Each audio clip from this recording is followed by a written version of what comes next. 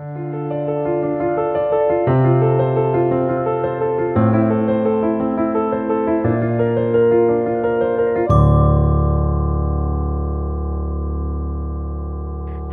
this is Mia Faraletto. Welcome to the New Observations podcast.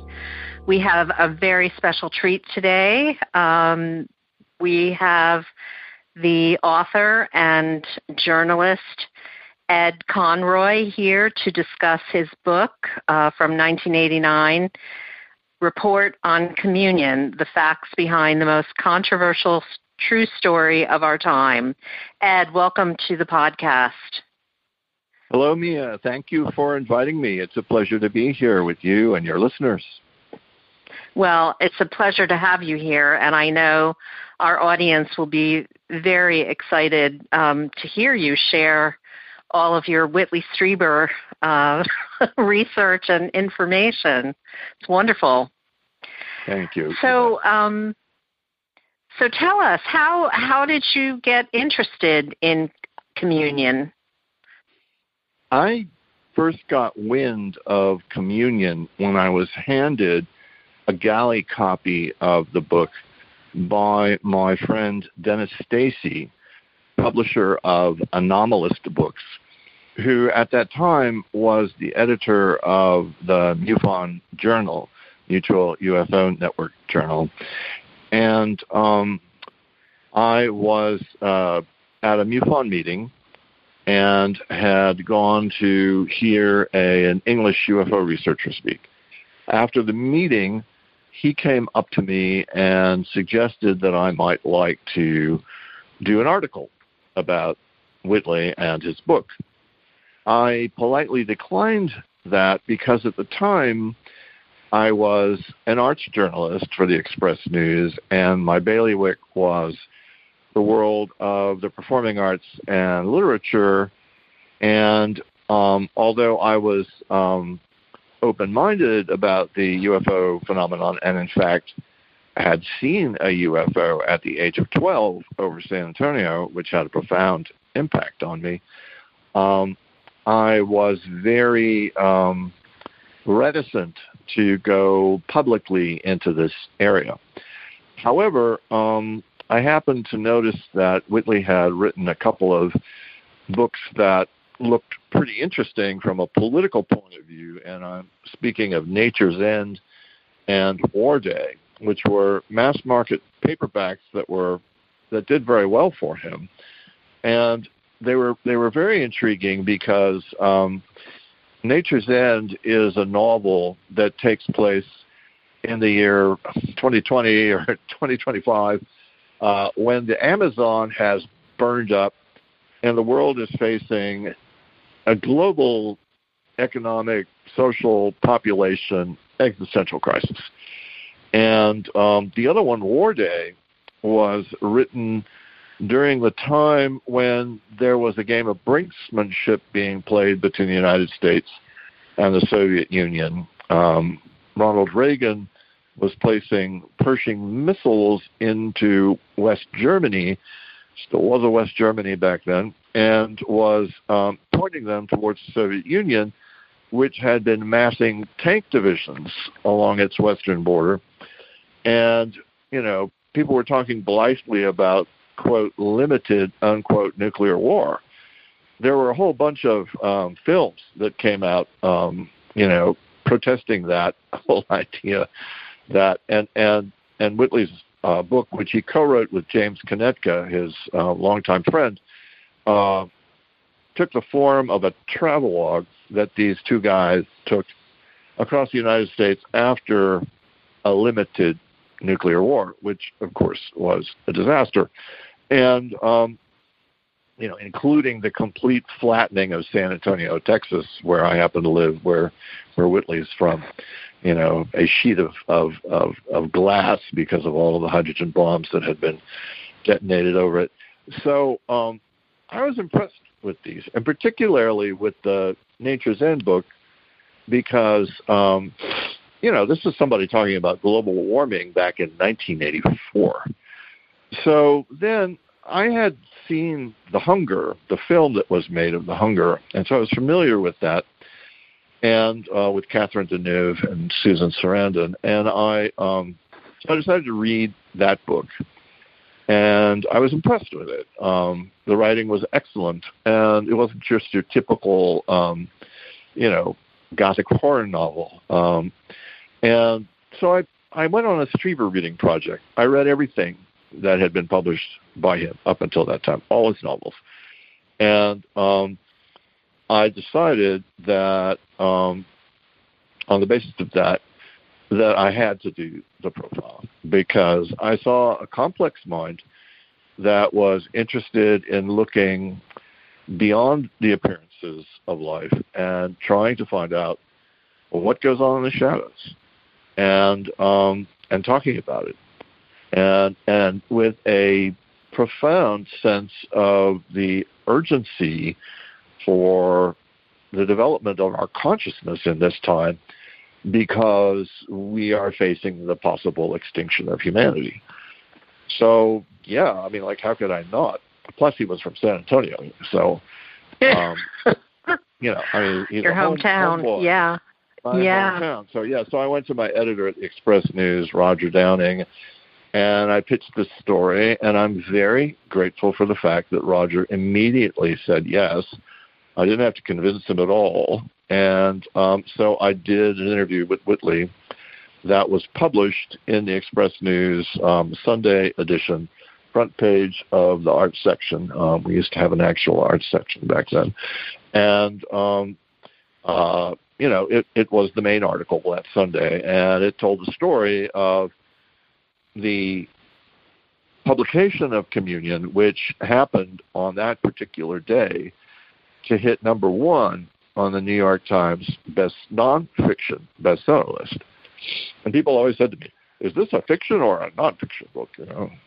And some people thought it was like religious, because it had that word communion in it. And I used to joke that in the film Reds, that Warren Beatty, who's playing John Reed, the journalist, is sitting at his family dinner table back in Portland, and this elderly gentleman asks him what he's doing in Greenwich Village, and he says, "Oh, I'm editing a magazine called The Masses."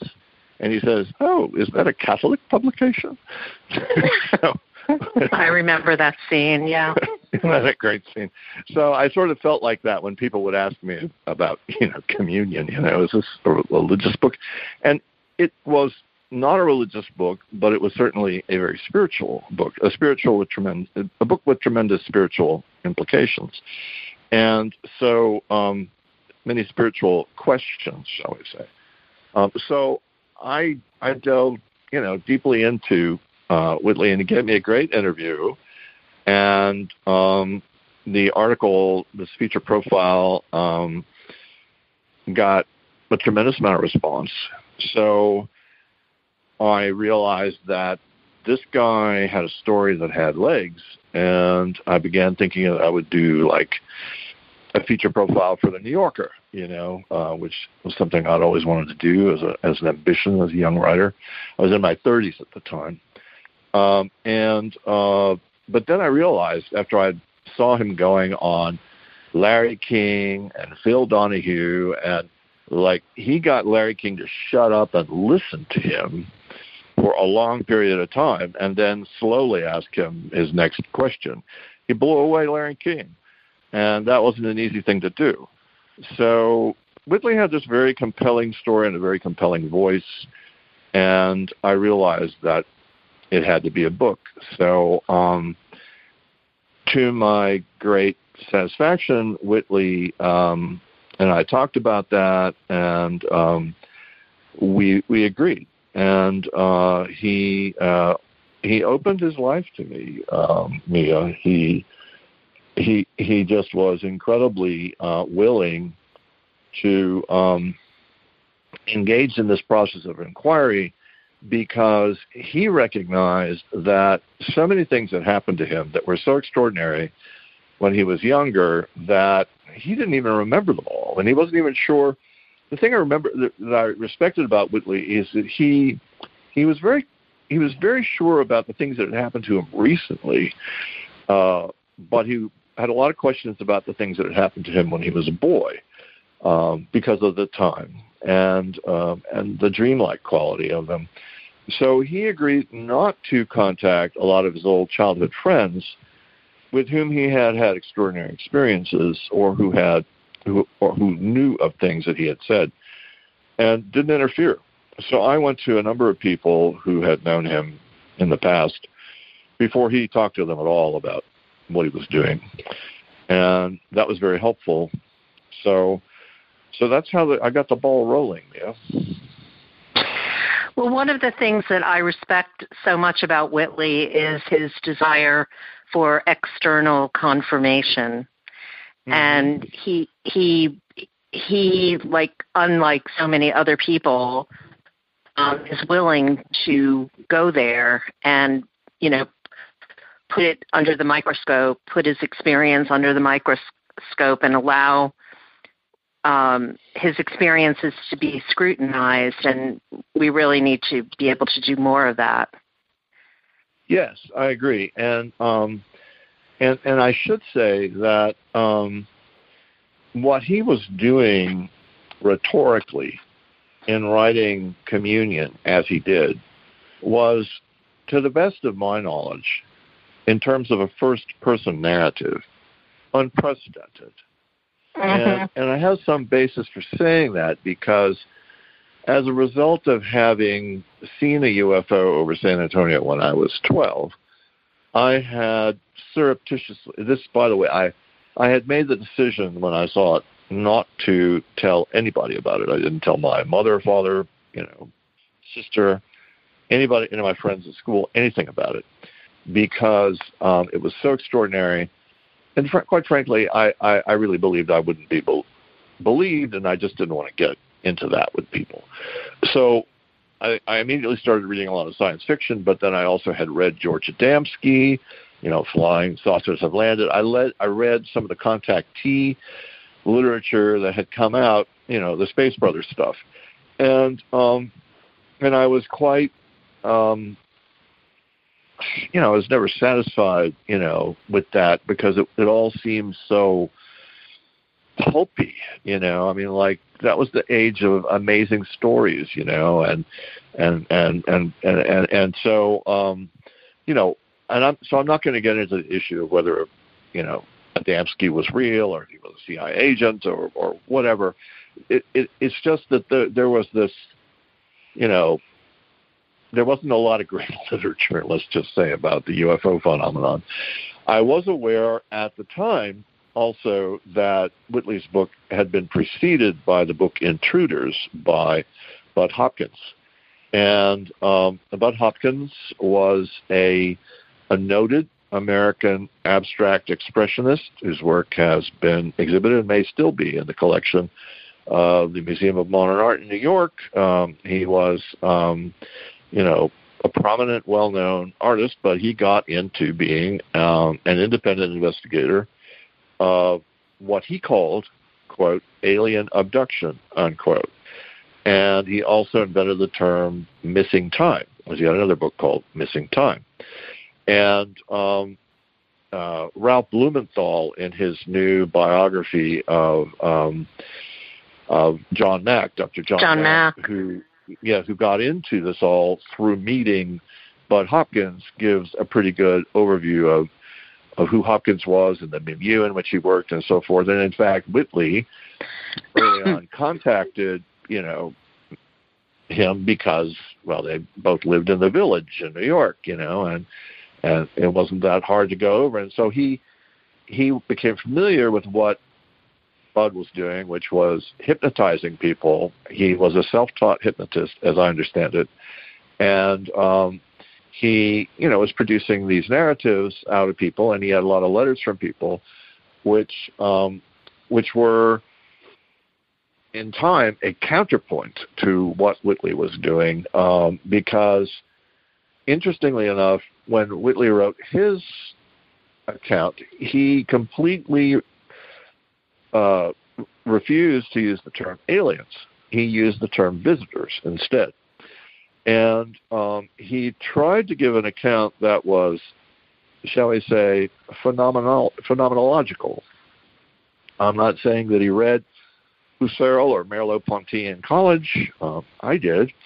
And I'm not sure if he is familiar with like phenomenological methodology, but he was really trying to provide, an extraordinary account, an account that was honest of the phenomena that he experienced, and the transformations that he, went through. And of course, it's not a pretty picture. I mean, he was essentially raped. He was abducted and raped, and then he suffered, extreme trauma. Something penetrated the back of his neck, which was really, really weird because in one of his novels, there is an incident in which some secret agents penetrate the back of, the back of the neck of someone with a golden needle.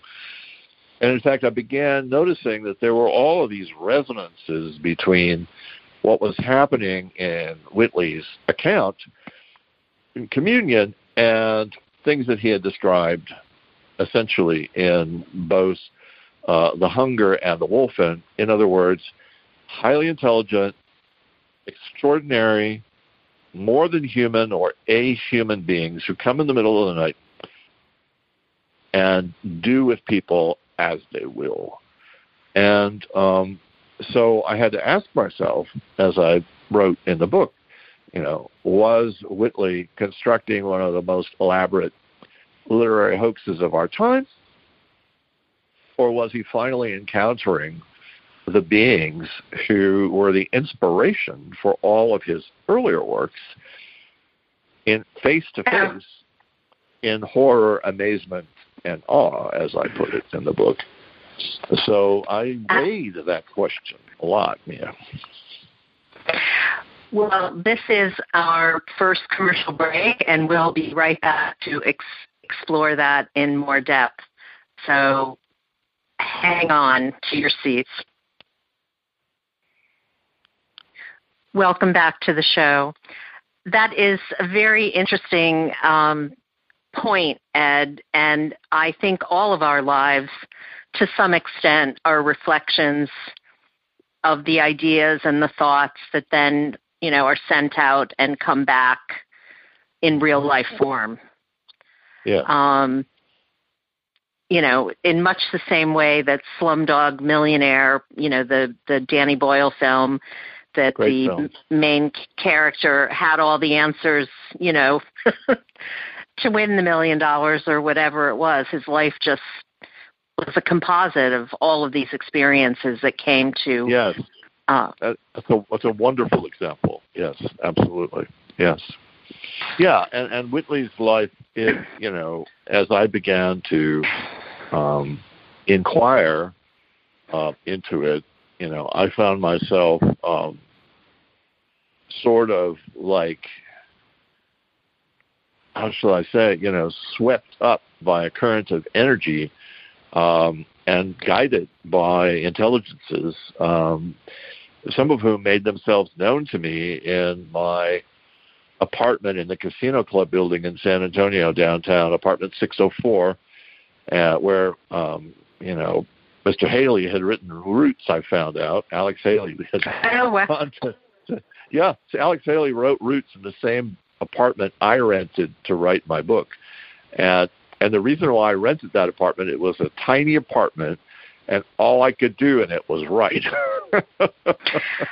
So, that is so funny. Yeah. Good writing. You can't make this stuff up. You really can't.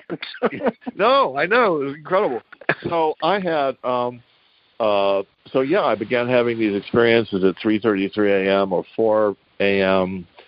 with beings of different kinds who came into my room, sort of let me know that they were watching me and they were supporting me.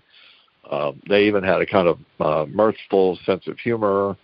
I described in my book a vision that I had when I woke up at 3:33 a.m. of a bunch of these sort of shadow beings. They looked like the little shadows that Mary Martin pieced together in that television show of Peter Pan, and dancing around. And one of them sat on some pillows that was, in the corner of a room and assumed the pose of Rodin's thinker. And so I mentally said to this person, are you telling me that I'm thinking too much? And he nodded his head. That's great.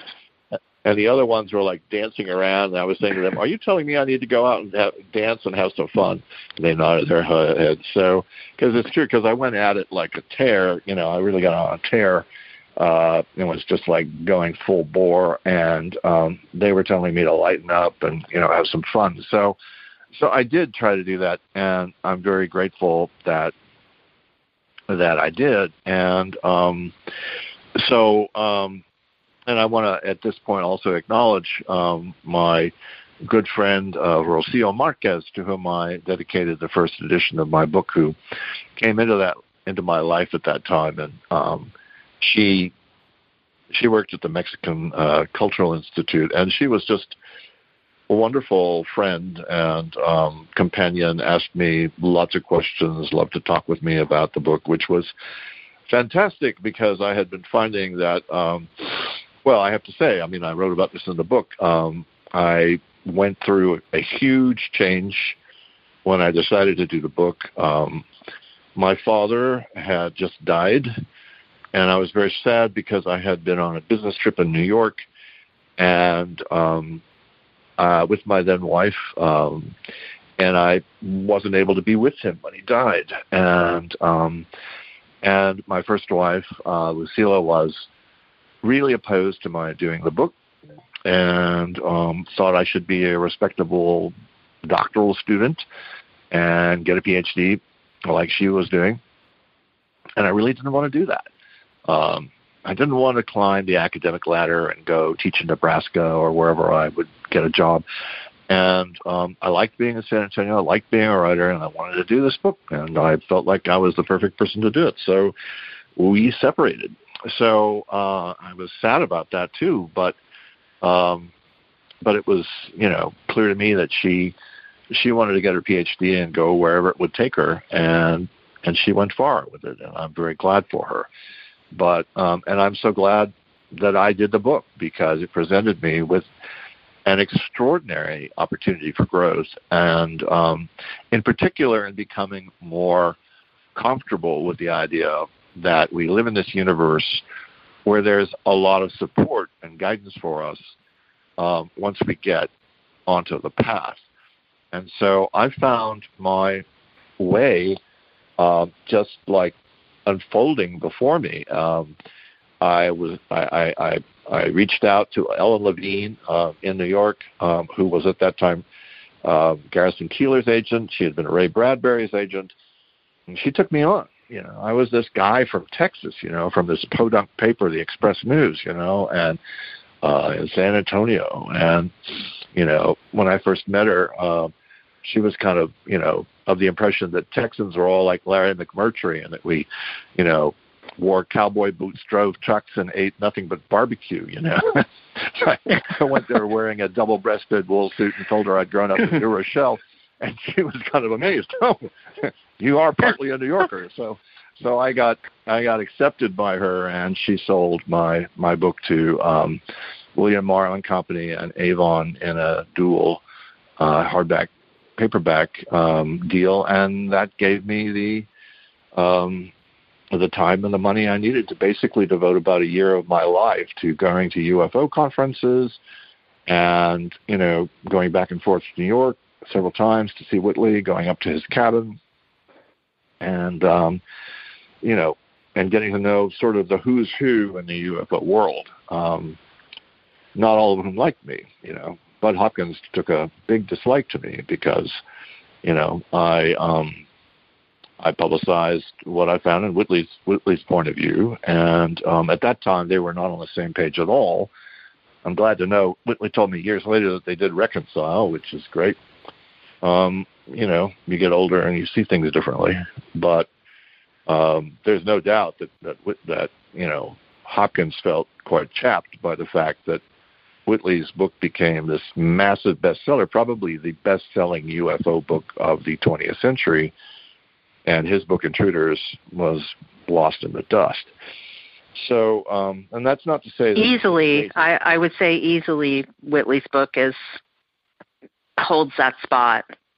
Yeah, yeah, it was the most impactful book in every way.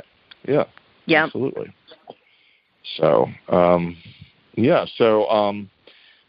in the course of doing my work, I also encountered some of the, I guess I contracted what you could call UFO researcher's disease, in that I had this infestation of black helicopters coming around my building all the time, and helicopters following me in my car, and,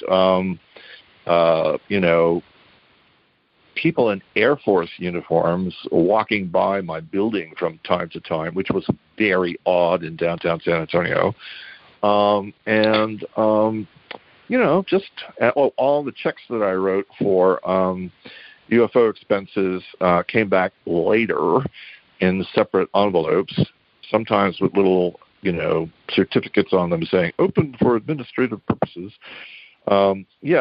Kind of weird. So I knew that I was under surveillance, and at first it really freaked me out, but then I just got used to it. It's like anybody who gets into this business, it's going to be of interest to somebody whose job it is to keep tabs on you. And while the black helicopters were at first, kind of upsetting, and I was wondering if they were like projecting electromagnetic waves at me, a la, what happened to employees at, the Cuban American intersection or in the American embassy in Moscow. I didn't find my hair falling out or anything like that. So I was seemingly, I was surviving. But that certainly added a certain cloak and dagger aspect to what I was doing at times. I had black helicopters over my house in upstate New York after I started to have ships show up. My first experience was a massive close encounters ship silently gliding by my bedroom window at 3 a.m. And wonderful. I actually had the FBI taking photos in front of my house. So I know of what you speak. Yeah. Years later, when I was living in a quiet neighborhood in San Antonio, one of my neighbors came to tell me that he had been awakened by seeing this massive ship over our house at 3 a.m. in the morning, and it had illuminated the entire neighborhood. And he had this huge parabolic antenna, because he was like a satellite TV junkie, and it had actually moved his antenna several degrees towards it. Oh, wow. Yeah, so I don't know. But anyhow, there are always, they're there, and that's their job, and that's fine. I'm not going to interfere with their paycheck, but, it was certainly an educational experience. I'd always thought that there was something going on here, and I always thought that there must be some kind of intelligence apparatus, paying attention to it and trying to make sense out of it. I never thought that I would be, a part of the process. And, but maybe we should talk a little bit about Whitley and how I saw Whitley in this period of time. I'm sure people would be interested in that. Would that be a good direction for me to go? Absolutely. But before we do that, we're going to take our second commercial break. So be right back. All right. Thank you. Welcome back to the show. So, Ed, continue. Yeah. Let's talk about Whitley. I'd like to give people some perspective on, my impressions of Whitley when I first met him, and how my knowledge of him deepened as he invited me into exploring further his life. So it should be said that Whitley Whitley has deep roots in San Antonio and South Texas. On one side of his family, they go back to the Canary Islanders, and the Canary Islanders were people from Spain who were given titles and land in the area of San Antonio, and so made their way from the Canary Islands, which were kind of a desolate outpost anyhow of the Spanish Empire, to an even more desolate outpost of San Antonio in the Condado de Béjar, the county of Bexar. And but, they were remarkable people, and they prospered. And I have to say that Whitley, as I was saying, to you earlier before the interview, Whitley made a point of not interfering with my question-asking process. He gave me the names of a lot of people who he would like me to speak with, and so I did. I talked to his high school English teacher. I talked to friends in the neighborhood. I talked to, of course, his mother. I talked to his brother. His father is deceased. And I, spoke with, just a whole slew of people who had known Whitley over the years. And in addition to that, I spoke with Dr. Donald Klein, who was the head of the New York State Psychiatric Institute, who had given, who had consulted with Whitley and given him tests. I talked with Matt Lorendi, who was the guy who gave him a polygraph test. And then later I talked with a wide range of people who were experts in one way or another, about this phenomenon, and in order to get some perspective on it, historically, in terms of the American, ufological movement, shall we say, and other researchers, such as, Hynek and so forth, and their organizations like CUFOS and MUFON. And so I quickly put together this structure of a book that was facilitated in every way by Whitley actively saying to me through the course of my research, you ought to talk to this person too, or you ought to talk to that person. And he provided a lot of guidance that was extremely helpful. And as I said, he was very ethical. He did not speak to a lot of these people who had extraordinary experiences with him or on their own in his neighborhood when he grew up, because there was quite a lot of extraordinary activity happening at night and sometimes during the day in his neighborhood in San Antonio, which, by the way, is near this place called the Olmos Basin, Olmos Basin, and it is a basin for water. It's an area where a lot of it is just parkland because it's you can't build anything there because it floods, and but it has very extraordinary energies, earth energies there, and it had a lot of indigenous inhabitants there. There are archaeological digs that have gone on there that have found habitations. So anyhow, I really respected that about Whitley because it's like he wanted to find out what he couldn't find out through me. And I, of course, wanted to find it out for the sake of my readers, And people at the time would ask me if I was being skeptical. And, my response was that I was trying to be rationally skeptical. Of course, I couldn't take everything on face value. I had to sift and weigh. I had to create a sense of, historical context, social context, psychological context from what I could learn about his upbringing, his parents, his family life. But I was going to try to be, but I critiqued people who I call the irrational skeptics. And in my opinion, the irrational skeptics still today are those people who simply take an a priori position that these kind of phenomena simply cannot happen and do not happen, and therefore, people who purport to say something about them are just, crazy, and making irresponsible statements. And,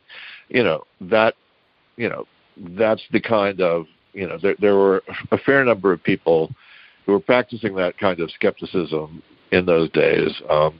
Philip J. Klass, the late Philip J. Klass, may he rest in peace, in my opinion. I met him once at a conference. Very decent man, but a man of very strong, in my opinion, intellectual prejudices. And, I don't know what satisfaction he got out of, reporting on strange stuff and trying to skewer it all the time. But that appeared to be his hobby, So anyhow, but I met many other, legitimate, researchers. I met Stanton Friedman, who used to go around the country debating Klass, and I certainly respected him. He's the guy who brought forth the MJ-12 documents and did a lot of other work, and numerous other people. Going to conferences was very educational for me. So I tried to get this together, this profile of Whitley, as a person who, as a child, had this reputation for being a real trickster. He loved to pull pranks on people, and he even made the newspaper about that. That was the age of Sputnik, in the late 50s when he was a kid. And he made the headlines by putting into space a, quote, frognik, unquote. He and his friends had gotten a model rocket, and they put a frog into the cone. Oh, my God. and they blasted it up into the sky, and it came down. And it must have been a very slow news day, because somehow or other it made the paper. But wow. I also noted in my book that in those days there seemed to be no inhibition about writing about UFOs, because the Express News actually did report on a UFO that a bunch of reporters saw from the window of their location at Avenue E and 3rd Street, and, reported on it. And it was, front page news, and they called it the Whatnik, Whatnik, seen over San Antonio. So, anyhow, and so there was this tension, in the story, ipso facto, between Whitley's, reputation locally as being this trickster, and the new Whitley, the, gentleman who had changed from being an advertising executive to being a successful fiction writer to then being a writer of a true nonfiction story. Given his background in advertising, a lot of people ipso facto, didn't, think that he was a reliable source, shall we say. But the more I got to know Whitley, and the more I could tell that he was in dead earnest about this, and also I realized that there was another side of him that people didn't know, and that side, which I wish I had written about more, was his spiritual education in the Gurdjieff Foundation in New York. G.I. Gurdjieff, Gurdjeff, was a man from the European region of Georgia who made literary and social history through his books, Beelzebub's Tales to his grandchildren, and Meetings with Remarkable Men. And he started the Institute for the Harmonious Development of Man outside of Paris in Fontainebleau, with a bunch of leading, intellectuals and artists of the 30s around him, teaching what he purported to have learned in mystery schools in the Himalayas and other remote locations about, techniques for meditation and for the, elevation of consciousness. And so Whitley was a part of this group in New York, and so he brought to his work this meditative background and an awareness that consciousness is a variable, that we can approach different kinds of phenomena that occur in our lives with very low levels of consciousness or very high levels of consciousness, of awareness, of capacity for awareness and concentration, for self-centeredness and so forth. And so he definitely brought that to his work, and he talked about that. He talked about that in a speech he gave at the Angels, Aliens, and Archetypes conference in San Francisco in November of 1987, where I first saw him at work, so to speak, publicly. And, so I respected that about him. And that was why he, in the book Communion, talked about it in terms of Jungian psychology and also in terms of the fairy faith in Celtic countries. And I found those two areas of simile that he used to explain it very interesting because, yes, of course, Jacques Vallée had already introduced this concept of the phenomenon being related to the fairy faith, but Whitley did it in a different way. With all due respect to Jacques, with his accounts of the personal, very personal encounters of abductions, and he did that by talking about an abduction of Conroy, first son of the first king of Ireland, Con, the great high king of Ireland in the 1st century A.D., who was apparently abducted into a gleaming silver curragh. Curragh, also known as a coracle, and its Latin version is a little round vehicle, often made out of skins, with a circular lat, and is used to sort of scud around on the waters with a pole. Well, so a gleaming silver curragh came down, and a fairy maiden came out of it, told Conla that she was in love with him and wanted him to come with her. Well, he didn't come at first because the king brought down his druids, and they made her go away, but a month later she came back, and he went away with her. And he pointed out this story seemed to have some documentation because in the royal annals, in which no errors are made, there was an entry for his birth, but not an entry for his death. Oh, interesting. Yeah. Yes. So he brought in all kinds of stuff like that, and then that brought me into looking at it in reference to Renaissance magic and also the work of Aleister Crowley out of the Golden Dawn. And so in my book, I compare some of the magical operations, shall we say, that Whitley was engaged in with the encounters of Dr. John Dee, court astrologer to Elizabeth I, and Edward Kelly with, extraordinary beings, and also to the descriptions of a being by the name of the Lamb, Lam, that Crowley said he was in contact with and who he drew with an appearance very similar to the kinds of beings that people today call the Greys. And so I go into Crowley's invocation of the demon Choronzon in my book, which involved the crossing of the abyss on the Kabbalistic tree of life, because in many ways I saw what Whitley was trying to do as similar as a spiritual enterprise, in that he was trying to literally cross an abyss and go into a realm of human experience, conscious communion with the visitors that perhaps no other, quote, abductee, unquote, had ever done before. And, perhaps they had, but nobody had ever written about it in the English language, I think, in the manner in which he did.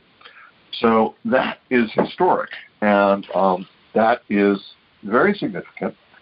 And I think that's one of the reasons why Whitley had, in the long range, such a profound cultural impact. I once had dinner with a gentleman who was the originator of the series, with Scully and Mulder, and he said, yeah, Whitley was the inspiration for our whole series, and that led to, and of course his image from the cover became like the stereotypical alien image in New Yorker cartoons and everything ever since, and it's just he's had not only this influence on individual people, but this huge cultural impact. He's had an enormous impact, and now our society is kind of catching up to him. I hope so. Certainly the New York Times articles in December of 2017 by Helene Cooper, Leslie King, and Ralph Blumenthal about the secret UFO or UAP research project at the Pentagon had, together with the videos that they released, had an enormous impact in getting people aware of this. I guess the New York Times still has some impact these days. Yeah. Even though it's discounted by so many people, for a variety of reasons. But, I really respect the work that they did. That was great reporting. And the follow-up reporting that was done about, the changes in Navy regulations, allowing pilots to speak of their encounters with UAPs, that was huge.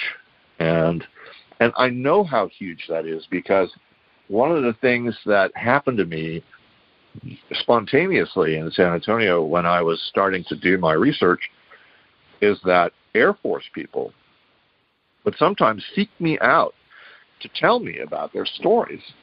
Retired Air Force officers told me some of the most extraordinary stories of their encounters with UFOs while on duty, while in the air, while flying in jets. And, and another one happened when I was having my hair cut.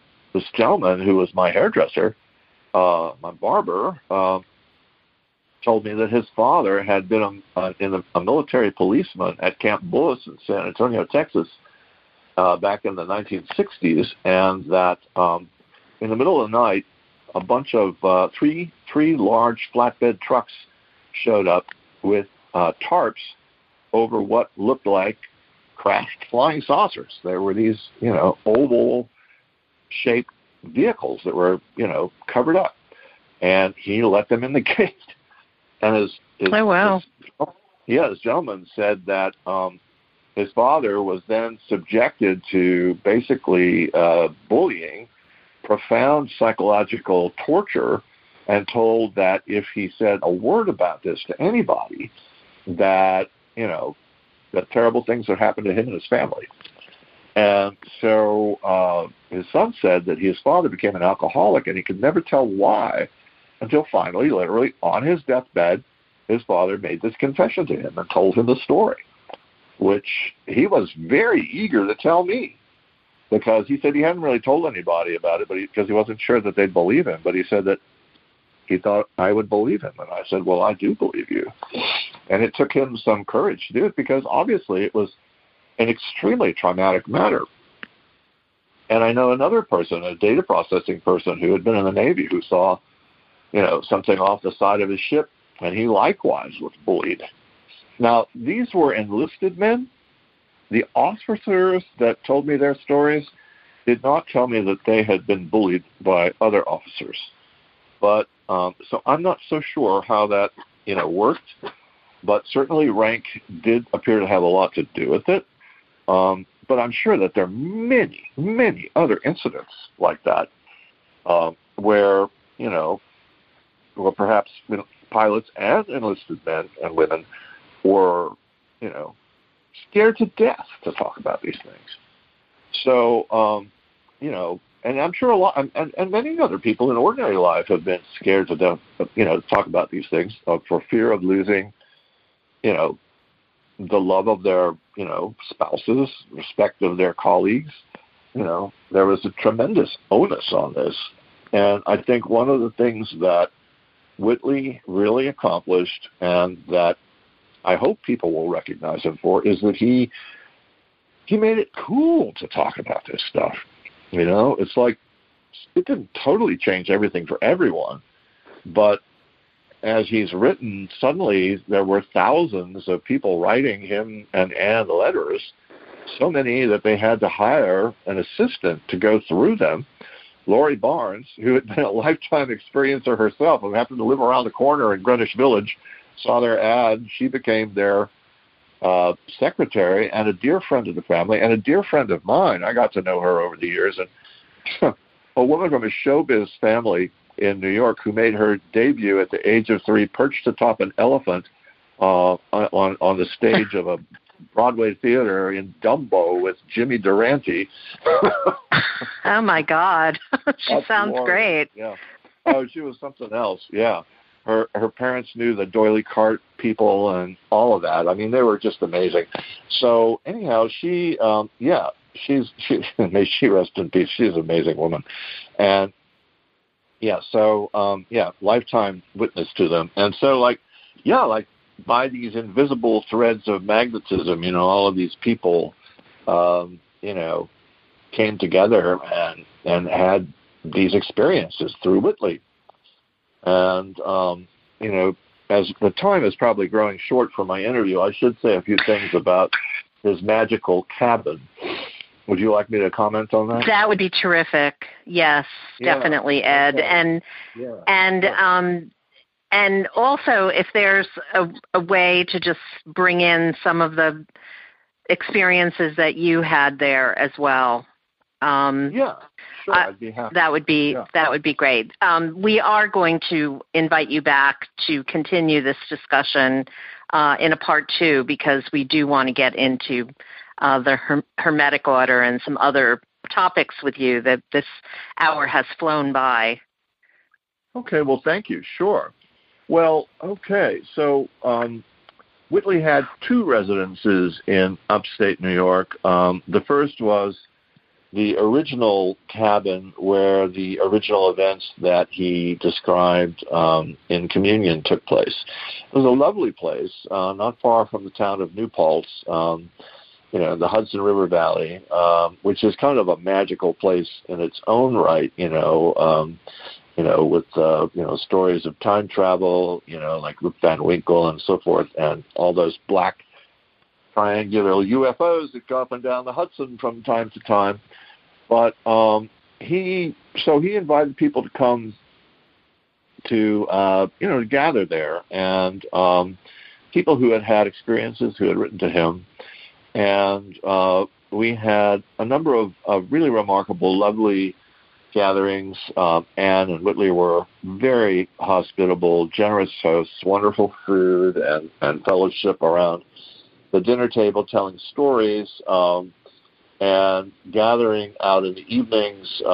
He had sort of this mini Stonehenge circle of big rocks with a big crystal buried under a copper plate in the middle, where we would go to meditate.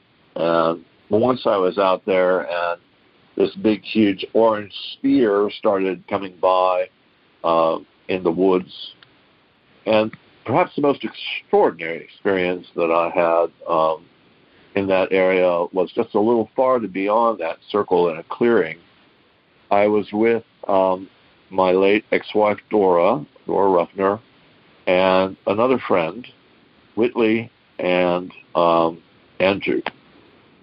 And it was a moonless night. And Whitley had actually said to us, I have a feeling that something's going to happen. So we went from the comfortable living room out into the chilly night. And I was looking out towards the north.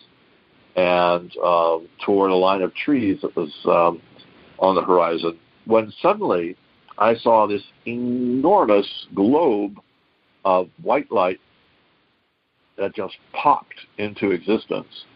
And having been raised a Catholic, for some reason or another, I said to myself, that looks like an enormous communion wafer.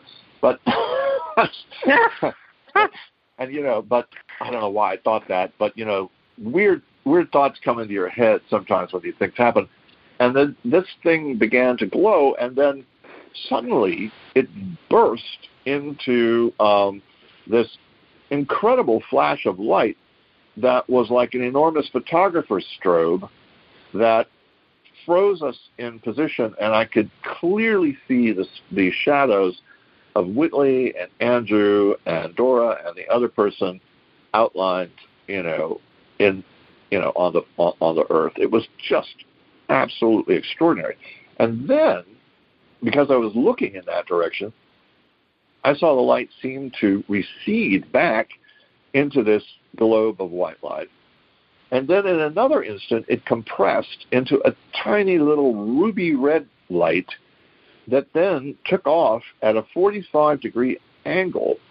And it's very hard to describe what I then saw, because it appeared to me that this little ruby red, intensely red light stopped and started. It sort of scudded across the sky, and it created this sort of washboard effect of rippling waves of energy that were like a ladder of residue of energy or something as it made its way up into infinity.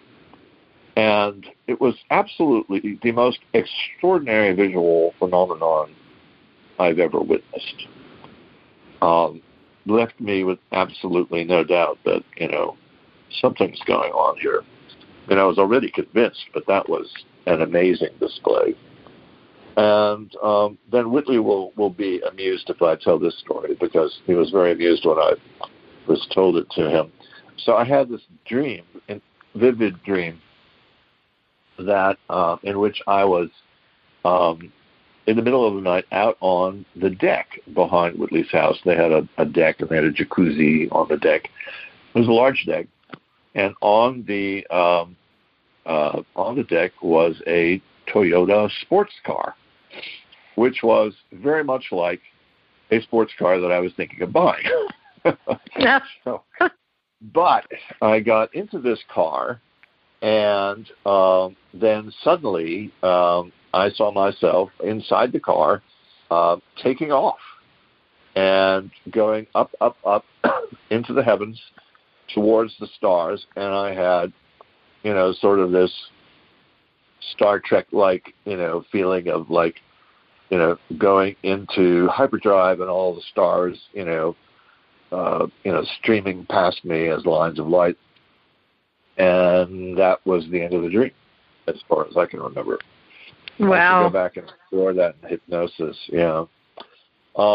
There were other things that happened that were extraordinary. Once I was with a friend who was sleeping with me, and we awakened because she was seeing a person who was her deceased cousin from Mexico City, who had died during the 1984 earthquake in Mexico City.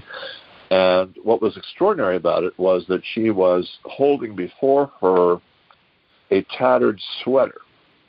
And I asked my friend what the significance of that was to her, and she said, that's so amazing, because she had been so mutilated when they recovered her body that the only means by which they were able to identify her was the sweater that she was wearing. Oh, wow. That's her family, yeah. So that was very interesting, because the presence of the dead is a big theme in this, in this business. Whitley's written about it a lot, most particularly lately with the afterlife revolution. But it's something that he was aware of from the very beginning. He felt that some of the visitors are engaged in the transport of souls after death from one place to another. And so that was a very interesting experience. And there are many, many other experiences that others, have related, and of course Whitley has written about them. But those were some of the most salient ones for me. Yeah. Well, you've had a whole vast, collection. You have a whole vast collection of experiences to refer to, as well as all the research that you've done in this area, not just for your book on Whitley, and communion, but on your own personal journey. So thank you so much for joining us today, Ed, and we look forward to having you back to continue this discussion very soon. I'm, and I know the audience is too, very much interested in hearing more about your own life and your path, because it's kind of no coincidence that we've all found ourselves here on Unknown Country and connected to Whitley in some way. And he's been such a catalyst for bringing like-minded people together and sharing information. Yeah, it's a huge contribution. Yeah, absolutely. So thank you so much. Oh, it's my pleasure. Thank you, Mia. And I appreciate the attention of anyone who's listening. And I'm happy to, answer questions. I can be reached at econroy53@gmail.com. Of course, Google will be listening to anything we write, but... well, we'll post that with your bio and the interview, so people will know how to get a hold of you. Yeah, thanks. I appreciate it. Okay, well, thanks, Mia, and I look forward to the next interview. Me too, Ed. Take care. Bye for now. Adios. Bye-bye.